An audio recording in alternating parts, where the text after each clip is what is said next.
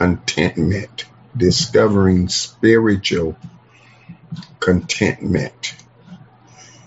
I just want to go down through these verses tonight. This Psalm show us something. So let's look at it. Psalms 32. I hope you have your Bibles. Psalms 32. Let's begin at verse number 1. It says, "Blessed is he whose transgression is forgiven, whose sin is covered. Blessed is the man unto whom the Lord imputeth not iniquity, and in whose spirit there is no guile." Verse 3, "When I kept silence, my bones waxed old through my roaring all the day long. For day and night thy hand was heavy upon me. My moisture is turned into the drought of summer. I acknowledge my sin unto thee, and mine iniquity have I not hid. I said, I will confess my transgressions unto the Lord, and thou forgavest the iniquity of my sin." Verse 6, "For this shall everyone that is godly pray unto thee in a time when thou mayest be found.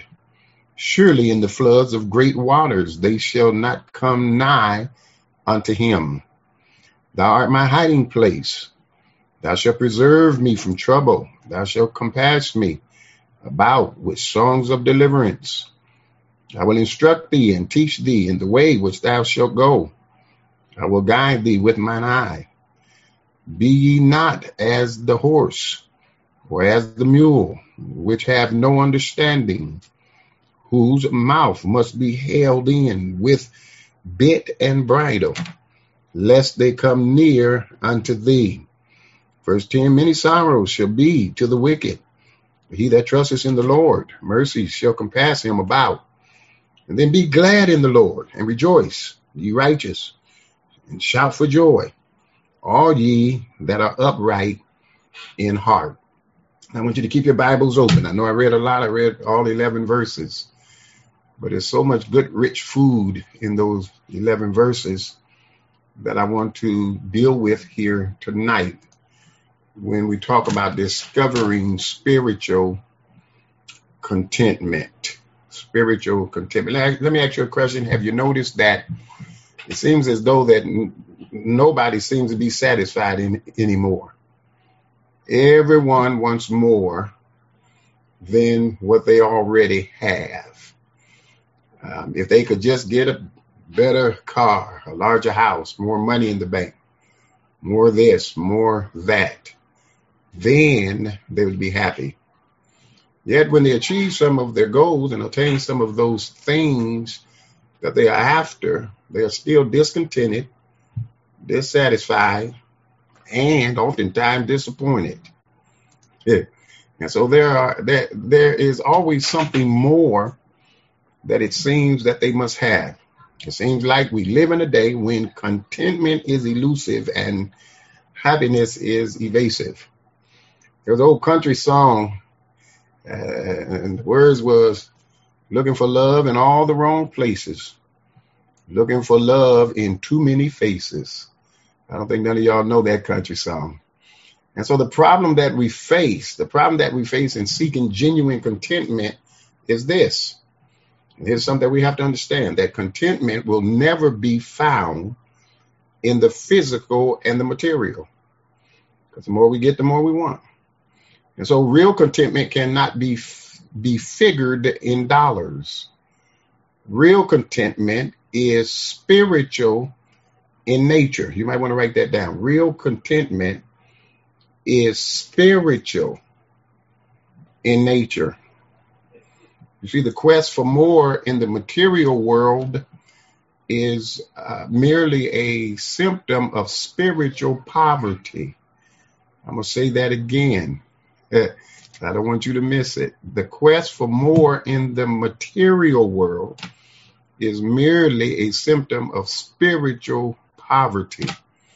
And so if we would be truly satisfied and content, it must begin with contentment in the heart. That's where contentment starts. So when spiritual contentment is achieved, it will produce genuine contentment in the other areas of our lives as well. And so the psalm that I've read here tonight is all about this matter of spiritual contentment. Because one thing I discovered, once you are contented spiritually, everything else will fall in place. And so if perchance you are discontented with your life, and that you are not pleased with where you are in your life, then this psalm have a word for you. This psalm have a word for you. Okay, and so I like for us to look at these words of David, amen, that's presented here tonight. And let's talk about discovering spiritual contentment. And so let's dig into the text. Let's dig into the text. Now, Pastor wants y'all to know something. I'm not going to be deep tonight. We're not going to be deep. Okay, I'm not going to try to be no theologian. Okay, I could get deep with this text, but I want to keep this very simple. Amen. Because I think sometimes we read certain things and there's certain words that we hear that oftentimes, we don't really understand. We know what people tell us that they mean. But I really want us to see this text here tonight. Okay, I really want us to see. And so tonight we're going to discover, or we're going to go as far as we possibly can. I'm not going to rush. Okay, we'll go as far as we can. We're going to be dealing with, out of this 32nd Psalm, the possibility of spiritual contentment. And then we're going to also deal with the path to spiritual contentment. And then last but not least, we'll deal with the privileges of spiritual contentment. So we're going to deal with the possibility, the path, and the privileges. I'm going to give you time to write that down. But now we need a little background on this Psalms. Let me give you a little background, because Psalms 32 was written by David after he had committed adultery with Bathsheba and had her husband Uriah put to death. Now you can read about that story in 2 Samuel, the 11th chapter. And so David committed these sins and tried unsuccessfully to cover them up. He was confronted by the prophet Nathan, and then he made a full confession. Now you'll see the confession of David in the 12th chapter of the book of 2 Samuel. So he makes a full confession. Now, during this time, David also wrote Psalm 51.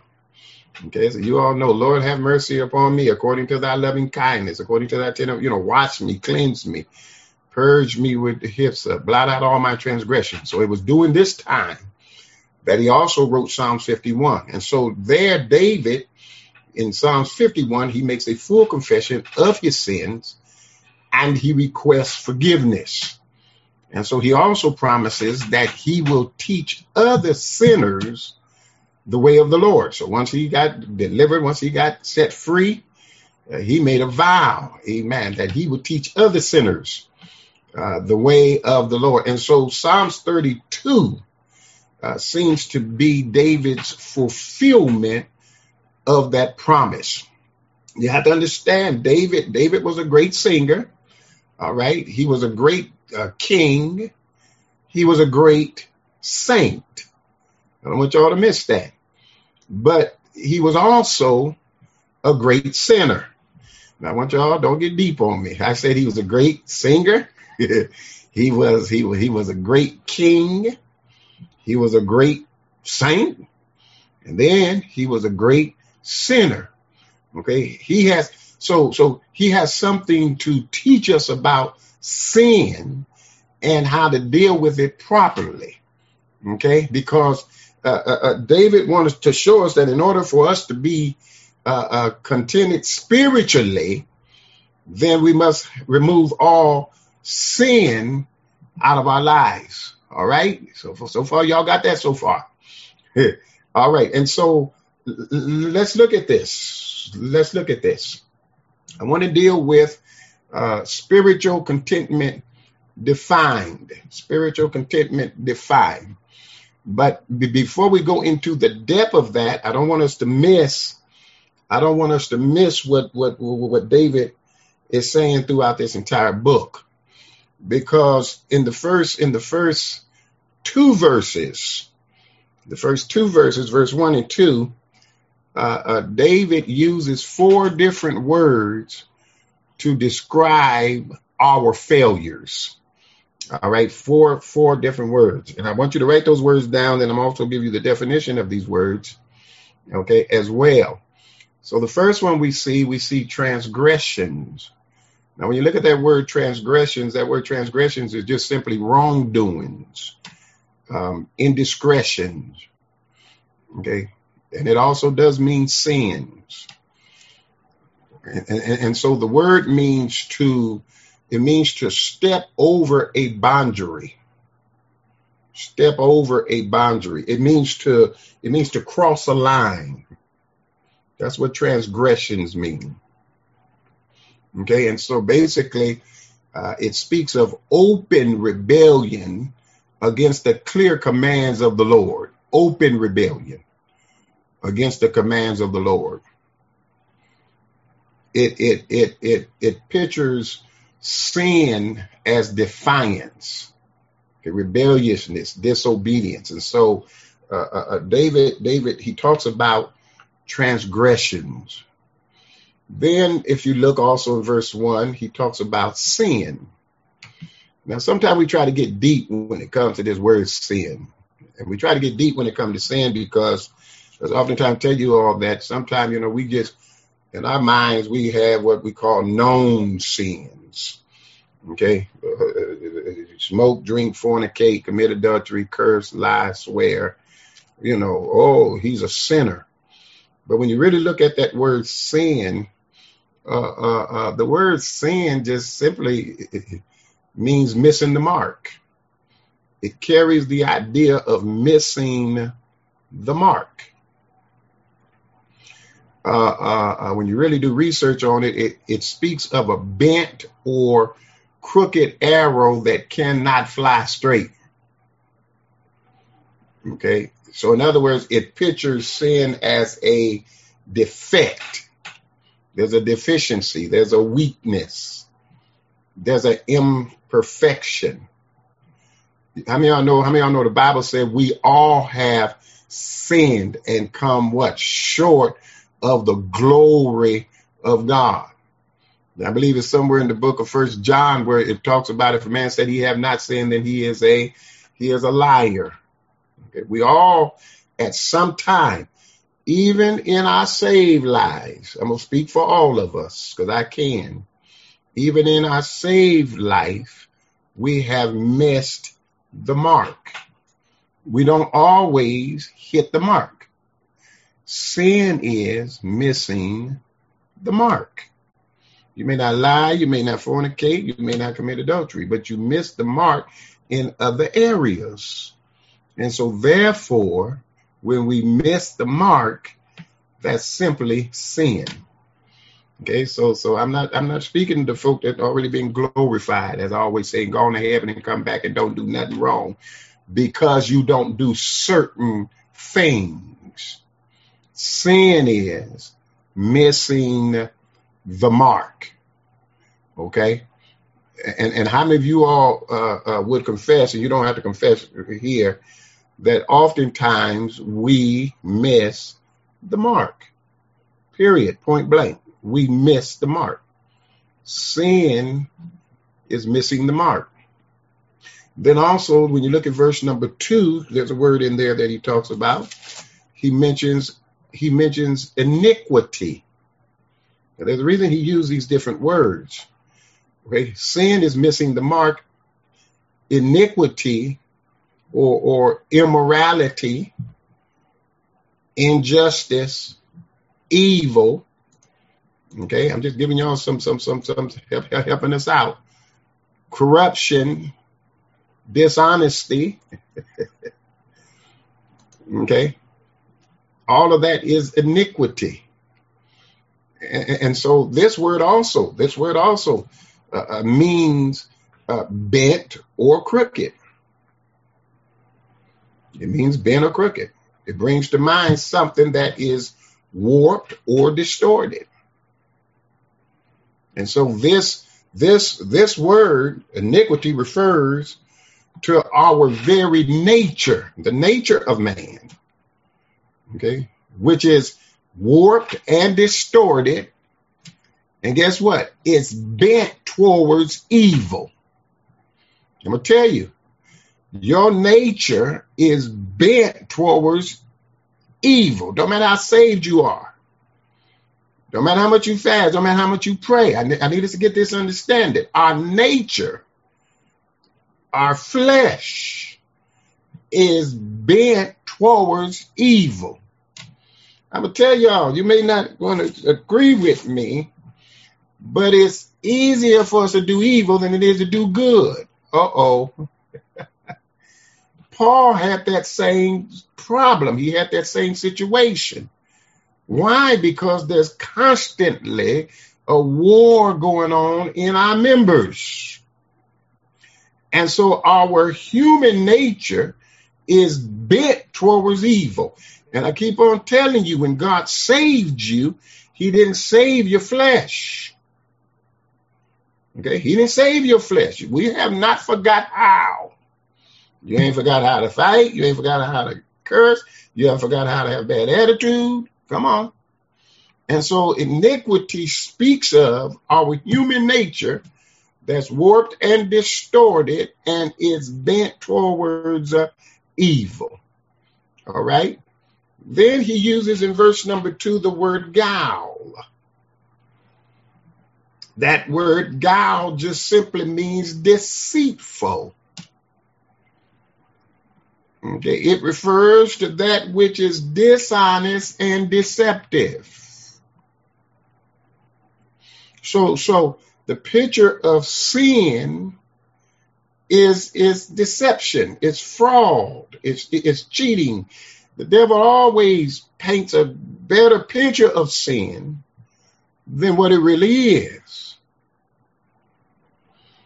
Okay, and so Scripture says what? Be not deceived. God is what?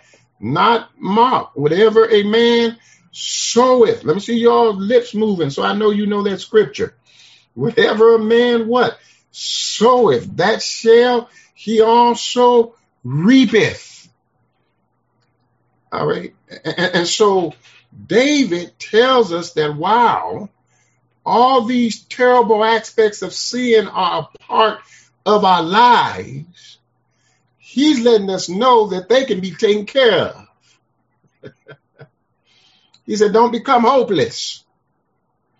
He said, they can be taken care of. And getting them dealt with before the Lord, watch this, is the key to spiritual contentment. All right? Dealing with our sins is the key to spiritual contentment. Some of y'all thought if he gave you more gifts in the spirit, you'd be contented. No. You thought if you spoke in more tongues or had more revelations. No. All right. The key to spiritual contentment is dealing with our sins. Now, notice what he says about each one of our spiritual problems. Okay, and I call them spiritual problems. When you deal with transgression, when you deal with sin, when you deal with iniquity, and when you deal with guile. Notice what he says. He brings hope to us. Before some of y'all get the attitude that pastor said you wasn't saved. Does that nothing to do with you not being saved? All right, I'm trying to help us find some spiritual contentment. Notice what he says, though. In verse 1, he says, transgressions can be forgiven. They can be forgiven. Now, when you look at that, it means to lift up. It means to bear away. So in other words, our defiance can be removed. Okay? Our transgressions can be forgiven. Then in verse 1, he says something. Sin can be covered. Uh-oh. Now, I don't want you to get a misunderstanding. This ain't him telling us to go cover our sins. Okay, so don't run with that. Don't run with that scripture, because you're gonna have to you're gonna interpret it wrong. Now, the word covered means to conceal. It means, watch this, to put out of sight. That's what the Lord does when he forgives us. He conceals. He puts them out of sight. You know the scripture, he cast our sins into a sea of forgetfulness. Watch this, to remember them no more.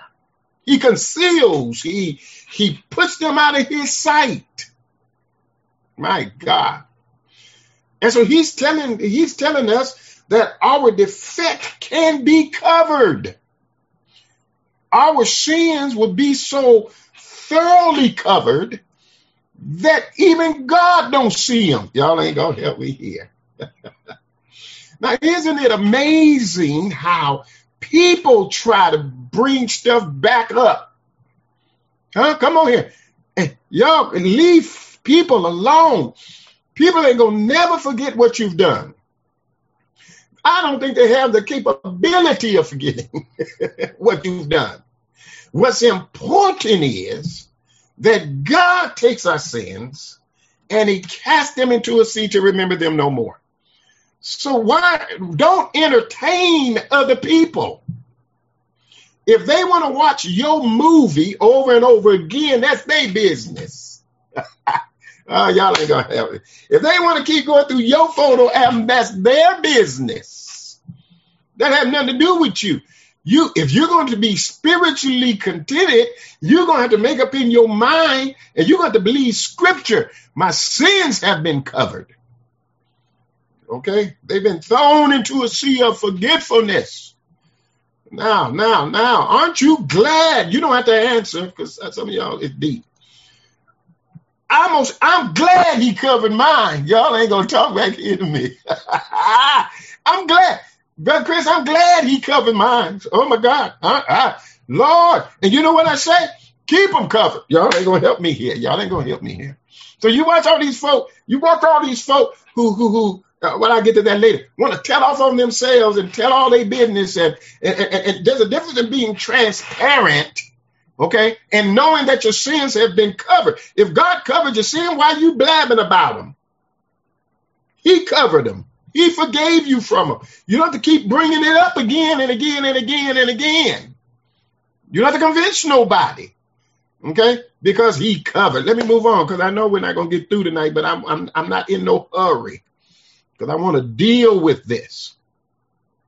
And so then you look at, glory. In verse 2, iniquity may not be imputed. All right? It may not be imputed. I want you to write it down. In other words, it may not be charged. He dropped the charges. There you go. I think that's Shirley Caesar. Can't nobody give you a citation on it. It's done. All right? It's a debt. It refers to a debt that is not reckoned. In other words, it's a debt that's not even considered. Wouldn't you like if you owe somebody some money? Come on here, somebody. If the credit card company, every one of your credit card companies wrote you a letter and said, we're not going to even consider this debt. Y'all be testifying on Sunday. But we can't get nobody to testify that they saved, but they'll testify that their debt is not considered. Listen, our sin debt, my God, there's now no condemnation to those who are in Christ Jesus, who walk not after the flesh, but after the Spirit of God. And so our iniquities can't even be imputed to us. Can't even be considered. And so our spiritual distortion and bankruptcy will not be held over our heads. You know, folk hold stuff over people's head, but you ought to tell them the goose is dead. I ain't gonna tell you that story tonight. You done already heard it. Some of y'all heard it, but the goose is dead.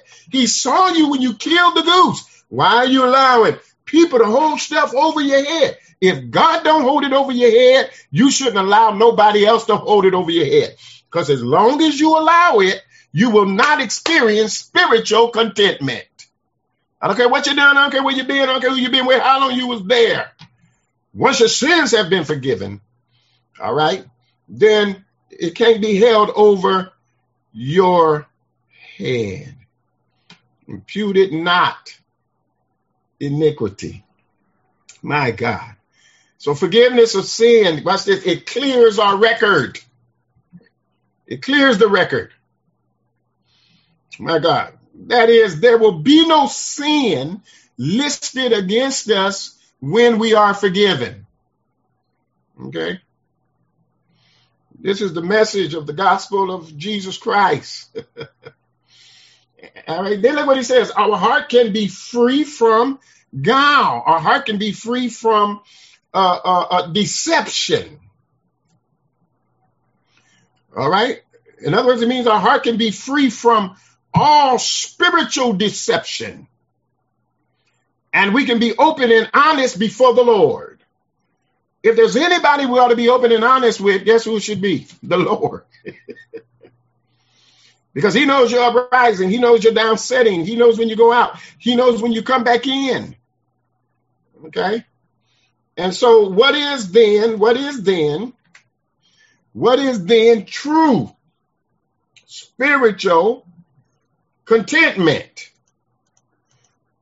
Y'all just bear me. True spiritual contentment is defined as a heart that is clean, forgiven, and honest before the Lord. And so David had experienced the depth of sin and the heights of the grace of God. So he is telling us that spiritual contentment is found in spiritual cleansing.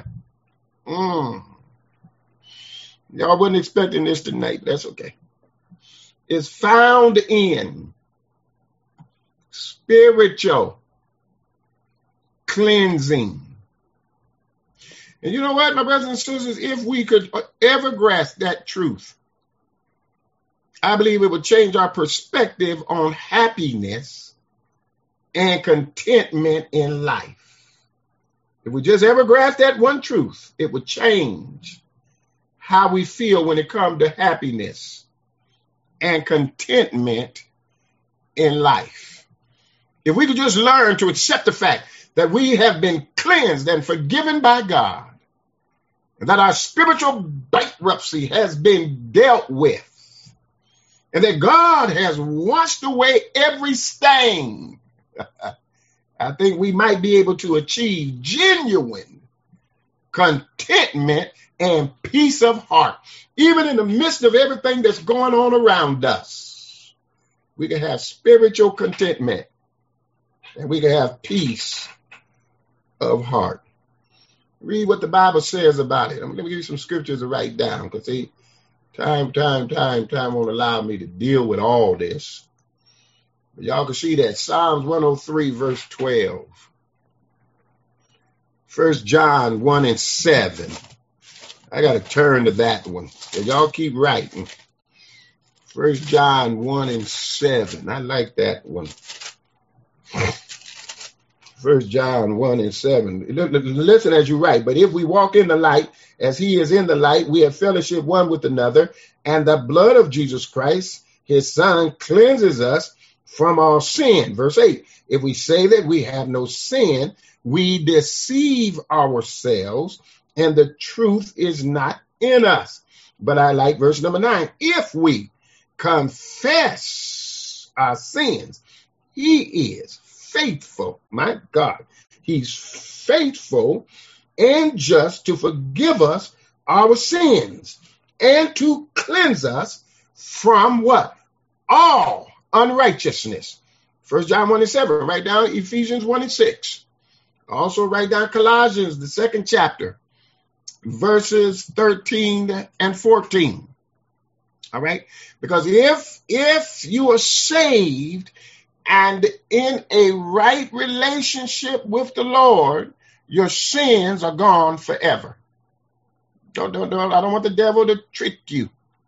All right? I don't want you to be spiritually deceived. Okay? Because he's letting us know. He's letting us know here tonight, just within those 2 verses, the possibility of spiritual contentment. That means it's possible. It's possible. All right? And so if you're saved, understand that it's your sins are gone. Your sins are gone forever. Well, look at Brother David. My God. Look at the spiritual contentment declared. Look at it being declared. No wonder David declares that a person in this condition is blessed. He declares that a person is blessed. That word blessed means they are happy. It refers to a state of contentment in the spiritual realm. In the spiritual realm. That's what he's dealing with. He's not dealing with nothing else there. Because true contentment is not going to be found in houses, land, money, or possession. Because the more you have, the more you want. If you get a 2019 car, you want a 2021. Come on. If you have $1,000, you want 5,000. You guys know I'm telling you guys the truth. Okay, contentment can't be found. Those things get old, especially when it's time for the payment. Okay, it gets old. First payment, you're happy. Second payment, you're happy. Third payment, you're saying, oh my God, what did I do? Fourth payment, you're trying to figure out how to give it back. Y'all come on here. Because it can't be found in material things. But true contentment is only going to be found in knowing that your sins and all of their defilement, their ugliness, and the judgment associated with them is gone forever. That's where you ought to find contentment. Contentment comes when a soul is right with God. That's when it comes. A lot of people think they're contented. They are not contented. Some folk are spiritually bankrupt because they think, oh, you read a scripture every now and then, this, that, and the other. No. Spiritual contentment comes when you know, all right, that your soul is right with the Lord. All right. And so that's the probability. That's the possibility. All right. Of spiritual contentment. Well, let's move on. I hope y'all right. Let's look at the path to spiritual contentment. The path. Now, when you look at the path, it involves 2 things. Verses 3 through 4. It involves the step of chastisement. And then in verse 5, it involves the step of confession. The step of chastisement and the step of confession. Now I think we would all agree that David's ideal of what contentment is right on target. Okay, I think I can get us to agree. Now he tells us how this kind of contentment comes about. And the process David experienced will hold true for all those who want to possess the same kind of contentment. So he says it involves the step of chastisement. When David sinned with Bathsheba, as I said earlier, he tried to cover up that sin. And you know what? He succeeded for about a year. And I know, my God, some people knew about it, but most folks didn't. And while David lived with unconfessed sin in his life, he was a different man. How many of you all know sin makes you a different person? Somebody, let me see your lip move. Say, teach, Pastor. It makes you a different person. Look at David with unconfessed sin. The soldier had lost his strength. The singer had lost his song. The saint had lost his satisfaction. Now notice what I said. He lost his strength. He lost his song. He lost his satisfaction. Don't get satisfaction mixed up with salvation. He lost his satisfaction. My God. His world was literally turned upside down as God brought chastisement into David's life to confront his sin. David sacrificed peace, joy, contentment on the altar of selfishness and sin. He paid a high price for low living. Man, that's a good sermon title. A high price for low living. And listen, if you are a child of God, we need to learn this truth. There is no joy in sin for the saint of God. It's fun, but there's no joy. Y'all ain't got to, come on. I'm not going to tell you sin is not fun. I'll be telling you a lie. But there's no joy in it, not for the saint of God. And when a saved individual allows sin to take root in his or her life, did you all know that the Lord speaks to that person? All right. If you don't believe me, that the Lord speaks to us. The Lord is constantly speaking to us. He speaks in more than 3 ways, but I'm going to show you 3 ways in which the Lord speaks to us. First, he will speak to us through his spirit. Write down St. John 16 and 13. Then secondly, he will speak with more force as he uses chastisement to draw us back home. Listen, So a lot of times we think that what's happening in our lives is the devil, and sometimes it can be the chastisement of the Almighty God. And that's why I tell you all the time, stop blaming everything on the devil. You ought to have discernment to know when it's the devil and when it's God trying to get our attention. Oh, thank you, Jesus.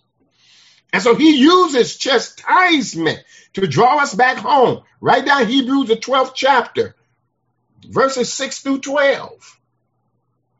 Study that. Hebrews 12, 6 through the 12th verse. And write down Revelations, the 3rd chapter, verse number 19. And then, my God, watch this. He speaks through his spirit. Then he'll bring chastisement. And then when he still can't get our attention, he will allow us to feel an early grave. Lord have mercy, Jesus. Write down 1 Corinthians, the 5th chapter, verse number 5. Listen what Paul says and read that whole chapter. But Paul in verse number 5 says, to deliver such and one unto Satan for destruction of the flesh. Watch it. That the spirit may be saved in the day of the Lord Jesus Christ. Yeah, it's right there. Sometimes he will allow, come on somebody, he calls us to check out of here early, just so that the soul and the spirit might be saved. Ooh. Somebody say, oh, Lord. Say, Lord, I don't want to check out early. Okay? I'd rather hear your spirit. Okay? I'd rather hear your spirit. I'd rather handle the chastisement portion of it. I know that sounds scary, but in one sense, it's a great blessing. Okay? If you can sin without concern, in other words, without fear or uneasement or without worry, without anxiety, without conviction, without chastisement, then I'm sorry, you simply not saved. Uh-oh. I said it. You're simply not saved. There'll be some kind of conviction. There'll be some kind of conviction when you have a bad attitude. There'll be some kind of conviction when you have a jealous spirit. Hello here, somebody. There should be some kind of conviction. And watch this.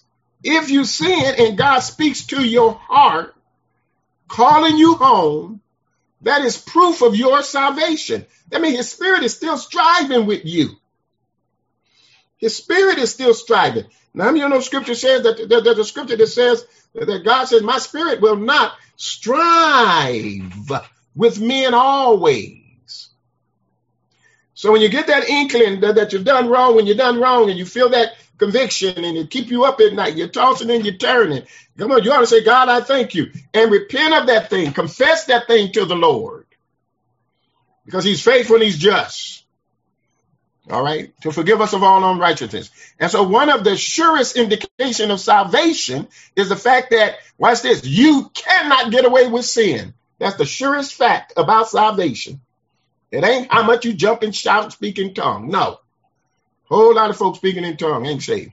One of the surest indications of salvation is the fact that you cannot get away with sin. Sinful thoughts, words, and deeds are immediately met with resistance from the Spirit of God. Let me say it again. That's what happens. Evil thoughts,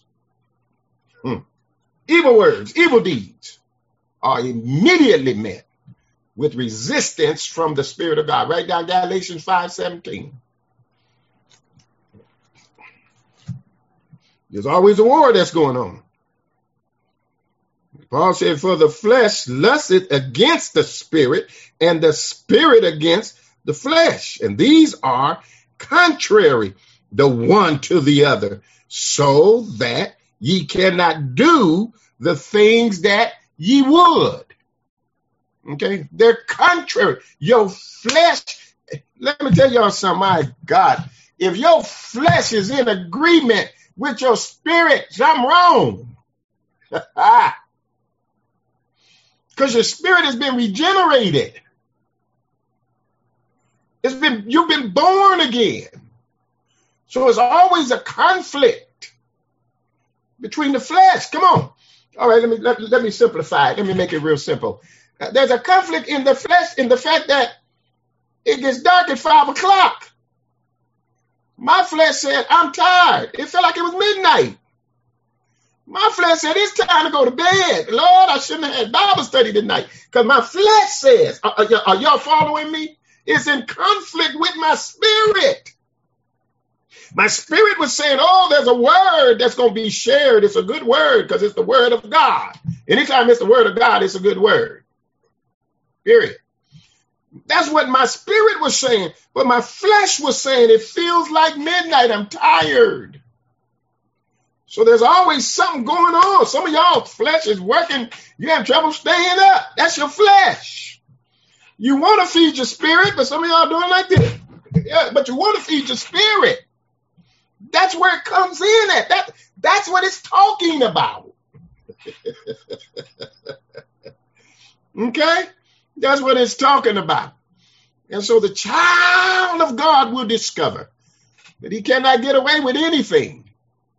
However, if we constantly ignore the still small voice of God as he draws us back into a right relationship, we will cause our heart to become hard.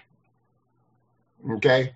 And it will be easier to go deeper into sin. When your heart gets hard, it's easier. You get I don't care spirit. Come on. Write down 1 Timothy 4:2. Okay.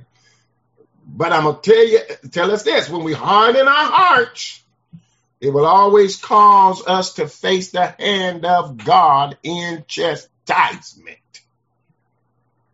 See, I know he's a loving God.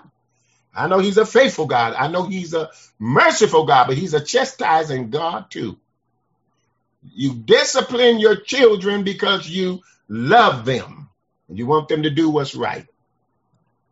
God is no different. Okay, God is no different. He don't do it. He doesn't do it to break us. He does it to make us. And then in verse number 5, it involves the step of confession. Remember the steps of confession. Step of confession. When David was confronted with his sin, he came totally clean with the Lord. He just threw his hands up and he just came clean. David opened his heart to the Lord in transparent honesty. He held back nothing. Do you guys know we can't hide nothing from God? Come on here, somebody. We can't hide nothing from God. So don't try to approach God like you good.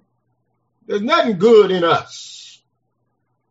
Like God owe you something because you pay your tithes and you teach or you preach or you sing. So God, you owe me something. God don't owe us nothing.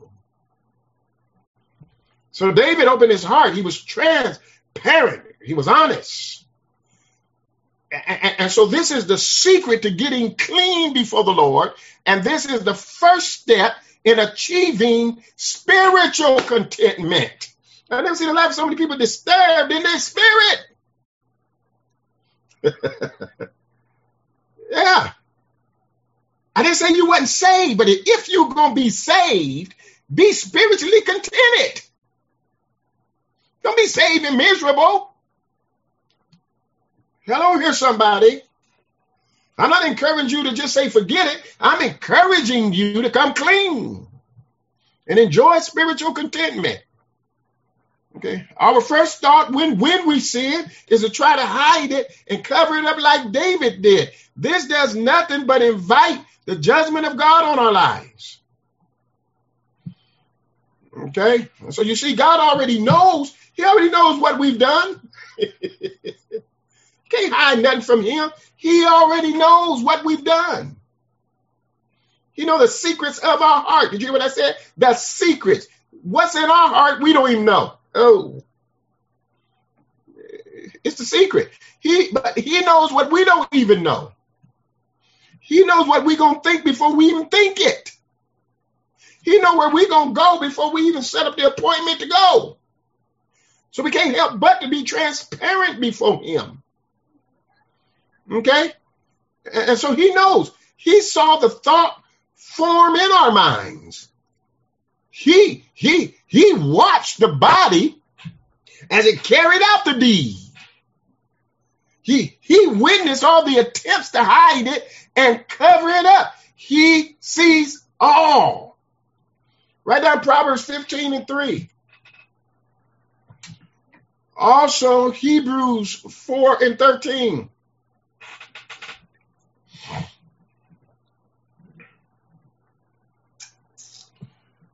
Hallelujah. What is this? So therefore, hiding sin is not the answer. Confessing sin is.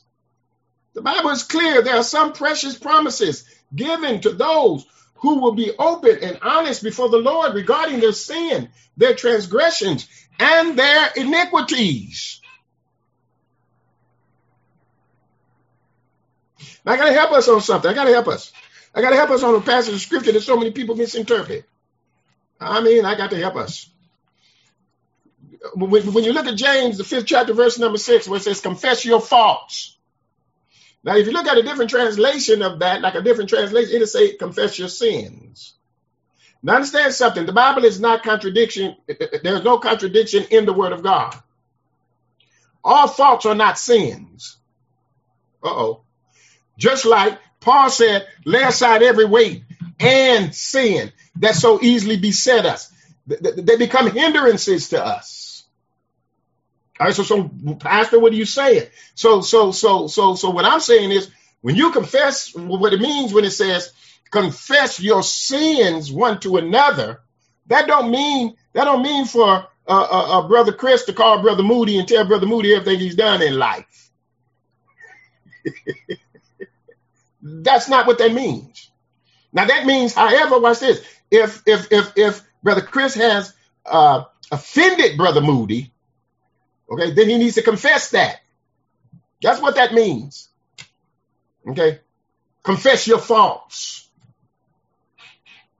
one to another. Some of y'all think that, oh, I just tell everybody all my sins I've done in this life. No. First of all, the Bible, that ain't even wise to do that, because some folk can't handle what you've done in this life. Some people don't understand it was your past. Come on. How many of y'all know your past and what you've been forgiven of can hinder somebody else? I'm not saying it's your fault. I'm not saying God holds you against it, but people have problems with understanding what past means. All of us have a past. Come on here, somebody. Don't look deep. You're looking too deep, those that I can see. I can't see that many, but you're looking deep even on the telephone. God, give me vision. Yeah, we all have a past. But God has taken that. He's covered that. Put that in the sea of forgiveness to remember it no more. So how dare you all allow somebody else's past to hold it against them? You can't do it. All that I remember when, that might be a fault that you have. Maybe you ought to stop remembering when and start remembering now. That now is the time. All right, so I wanted to make that plain. Okay, I wanted to put that in there. Okay, because faults are not always sins. Now, there can be a time where faults are sins. Faults are not always sin. So if we're going to obtain true spiritual contentment, then we must learn to heed the voice of God as he draws us to himself. And we must learn to deal honestly with our sins, our transgressions, and our iniquities before him in humble confession and repentance. So when you go before God, don't go before God like he owe you anything. Okay? That's how we become spiritually content. All right. We're almost done. Let's move on now swiftly. I'm going to put this up. You all can write this down. Study it. Here's the privileges of spiritual contentment. In verses 6 and 7, we have the privilege of divine protection. Okay? Those who walk with the Lord enjoy him as a place of refuge and safety. Okay? When we are in close fellowship with God, we will turn to him in a time of trouble and temptation and find that he has all the resources we need to escape the danger at hand. Because he has made a way for us to escape. And the Bible says with the temptation, he's made a way for us to escape. So we have his protection. And in verse 7 is the privilege of divine preservation. In other words, troubles and trials will come as we pass through this life. However, the saint of God who walks with the Lord will find that they are preserved through them all. God's preserving us during this election and all the chaos that's in this world. Don't fret. Don't worry. God is preserving us. What you're nervous about, what you feel with anxiety about, he's preserving us. Okay, the saints of God are not exempt from trouble, but we are kept in our trouble. We are strengthened by our trouble. And events that would destroy the wicked man will only serve to demonstrate God's grace to the holy man. So trouble stalked David's family all the days of his life. Still, he was preserved through them all. Verse 8 and 9, we have the privilege of proximity. Okay, God speaks at this point. In other words, he promises to give David guidance and direction in his life. And he also warns David of stubbornness and disobedience. God tells David that he would guide he would guide him with his eyes. This implies extreme closeness with the eyes. God could give David a warning look. Any of your parents ever, my mother, all she had to do was look at me sometime, be sitting in church cutting up. She just looked. She never opened her mouth. We made eye contact, and guess what? I already knew what that meant. That meant you in trouble when you get home. It was that eye contact. Well, the eyes of the Lord is in every place, beholding the good and the evil. His eyes on the sparrow. I know he watches over me. And so God would give David a look, a warning look. And then he would give him a warming look. And then he'll give him a welcoming look. Yeah. What a closeness this picture it has. All right. Now, watch this. It's just like a husband and wife. Husband and wife can become so close, or they can be married so long until their look speaks value. They ain't got to open their mouth. Just wait. You look at them. They know, you know, she ain't happy. Just because of a look. Okay. And so he's always there with us. And then in verse 10, we have the privilege of divine peace. Divine peace. My God. They give an analogy, says that the rebellious man is like a man surrounded by a swarm of angry wasps. Everywhere the wicked man turns, he gets stung, no matter what he does. But the righteous man, on the other hand, is like a man surrounded by a swarm of honeybees that are busy making honey for him. He'll prosper in all of his ways. The Bible said, whatever you doeth shall prosper. Come on. Remember last week, you're going to be like a tree. What? Planted by the rivers of waters. All right. And so the image is very clear. But those who refuse to walk in the ways of the Lord will have sorrows. And those who submit to him and walk with God shall have joy, peace, and full of blessings. And then, and last but not least, he had the privilege of divine praise. Those who walk with the Lord in purity have a reason for praise. You have a reason to praise him. The saints of God are saved and secured in their relationship with God. And if they are walking with him, they are also sanctified and clean. And they enjoy the best this world has to offer. We're not telling you can't have nothing. Okay? And then they have hope in the next world as well. They are literally compassed about with songs of deliverance. In other words, those who know the Lord have every reason to lift up their voices and shout for joy. I shout for joy because I know the Lord. Okay, everything may not be going the way I want it to go physically, but what? I love the Lord. And because I love the Lord, guess what? I can rejoice in the God of my salvation. And that's what David is telling us. He's telling us we can be content, but we must find spiritual contentment. So if you lack contentment and peace of heart today, there's one or two things that could possibly be true. First, you've never been saved. Y'all wasn't looking for that. Come on here. And there can be no true spiritual contentment until there is first a relationship with God. No amount of money, possession, pleasure will ever fill the empty place in your heart. You need to be saved. Then you can experience true contentment and peace. Or secondly, you are saved, but there is sin in your life. You are saved, but there's sin in your life. You know whether or not this is true or not. If it is, there's but one thing that we can do. We must get before the Lord, confess it, and forsake it. You got to confess and forsake. And if you do that, he will restore your contentment and your joy. Okay? Your contentment and your joy.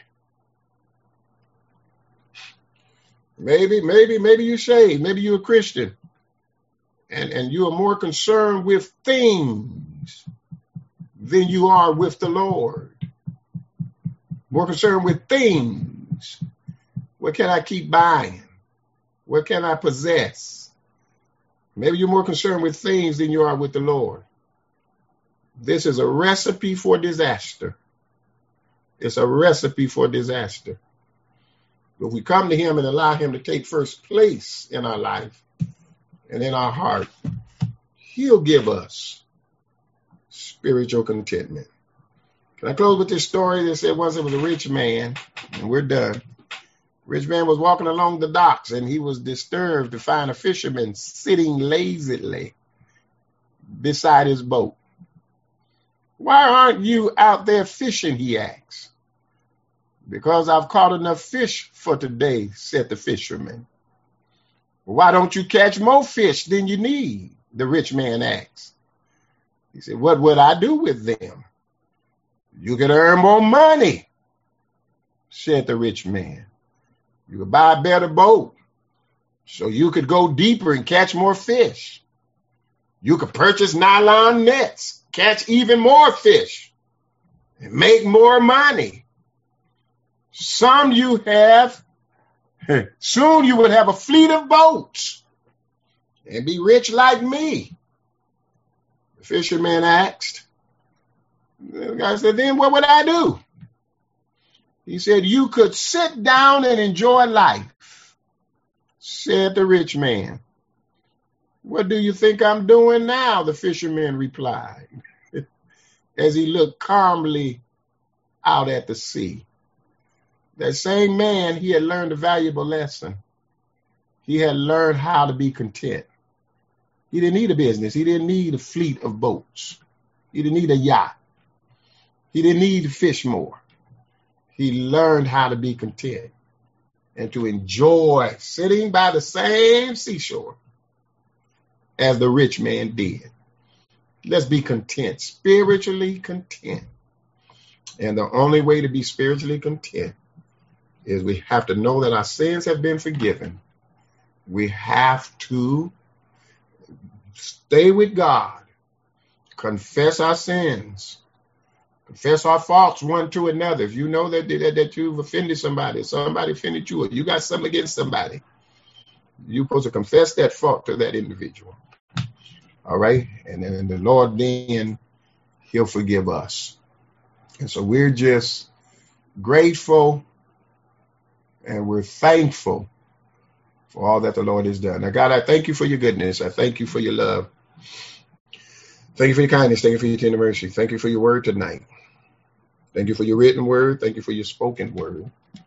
You have declared that your word would not go forth void, but you would accomplish what you set out for it to accomplish.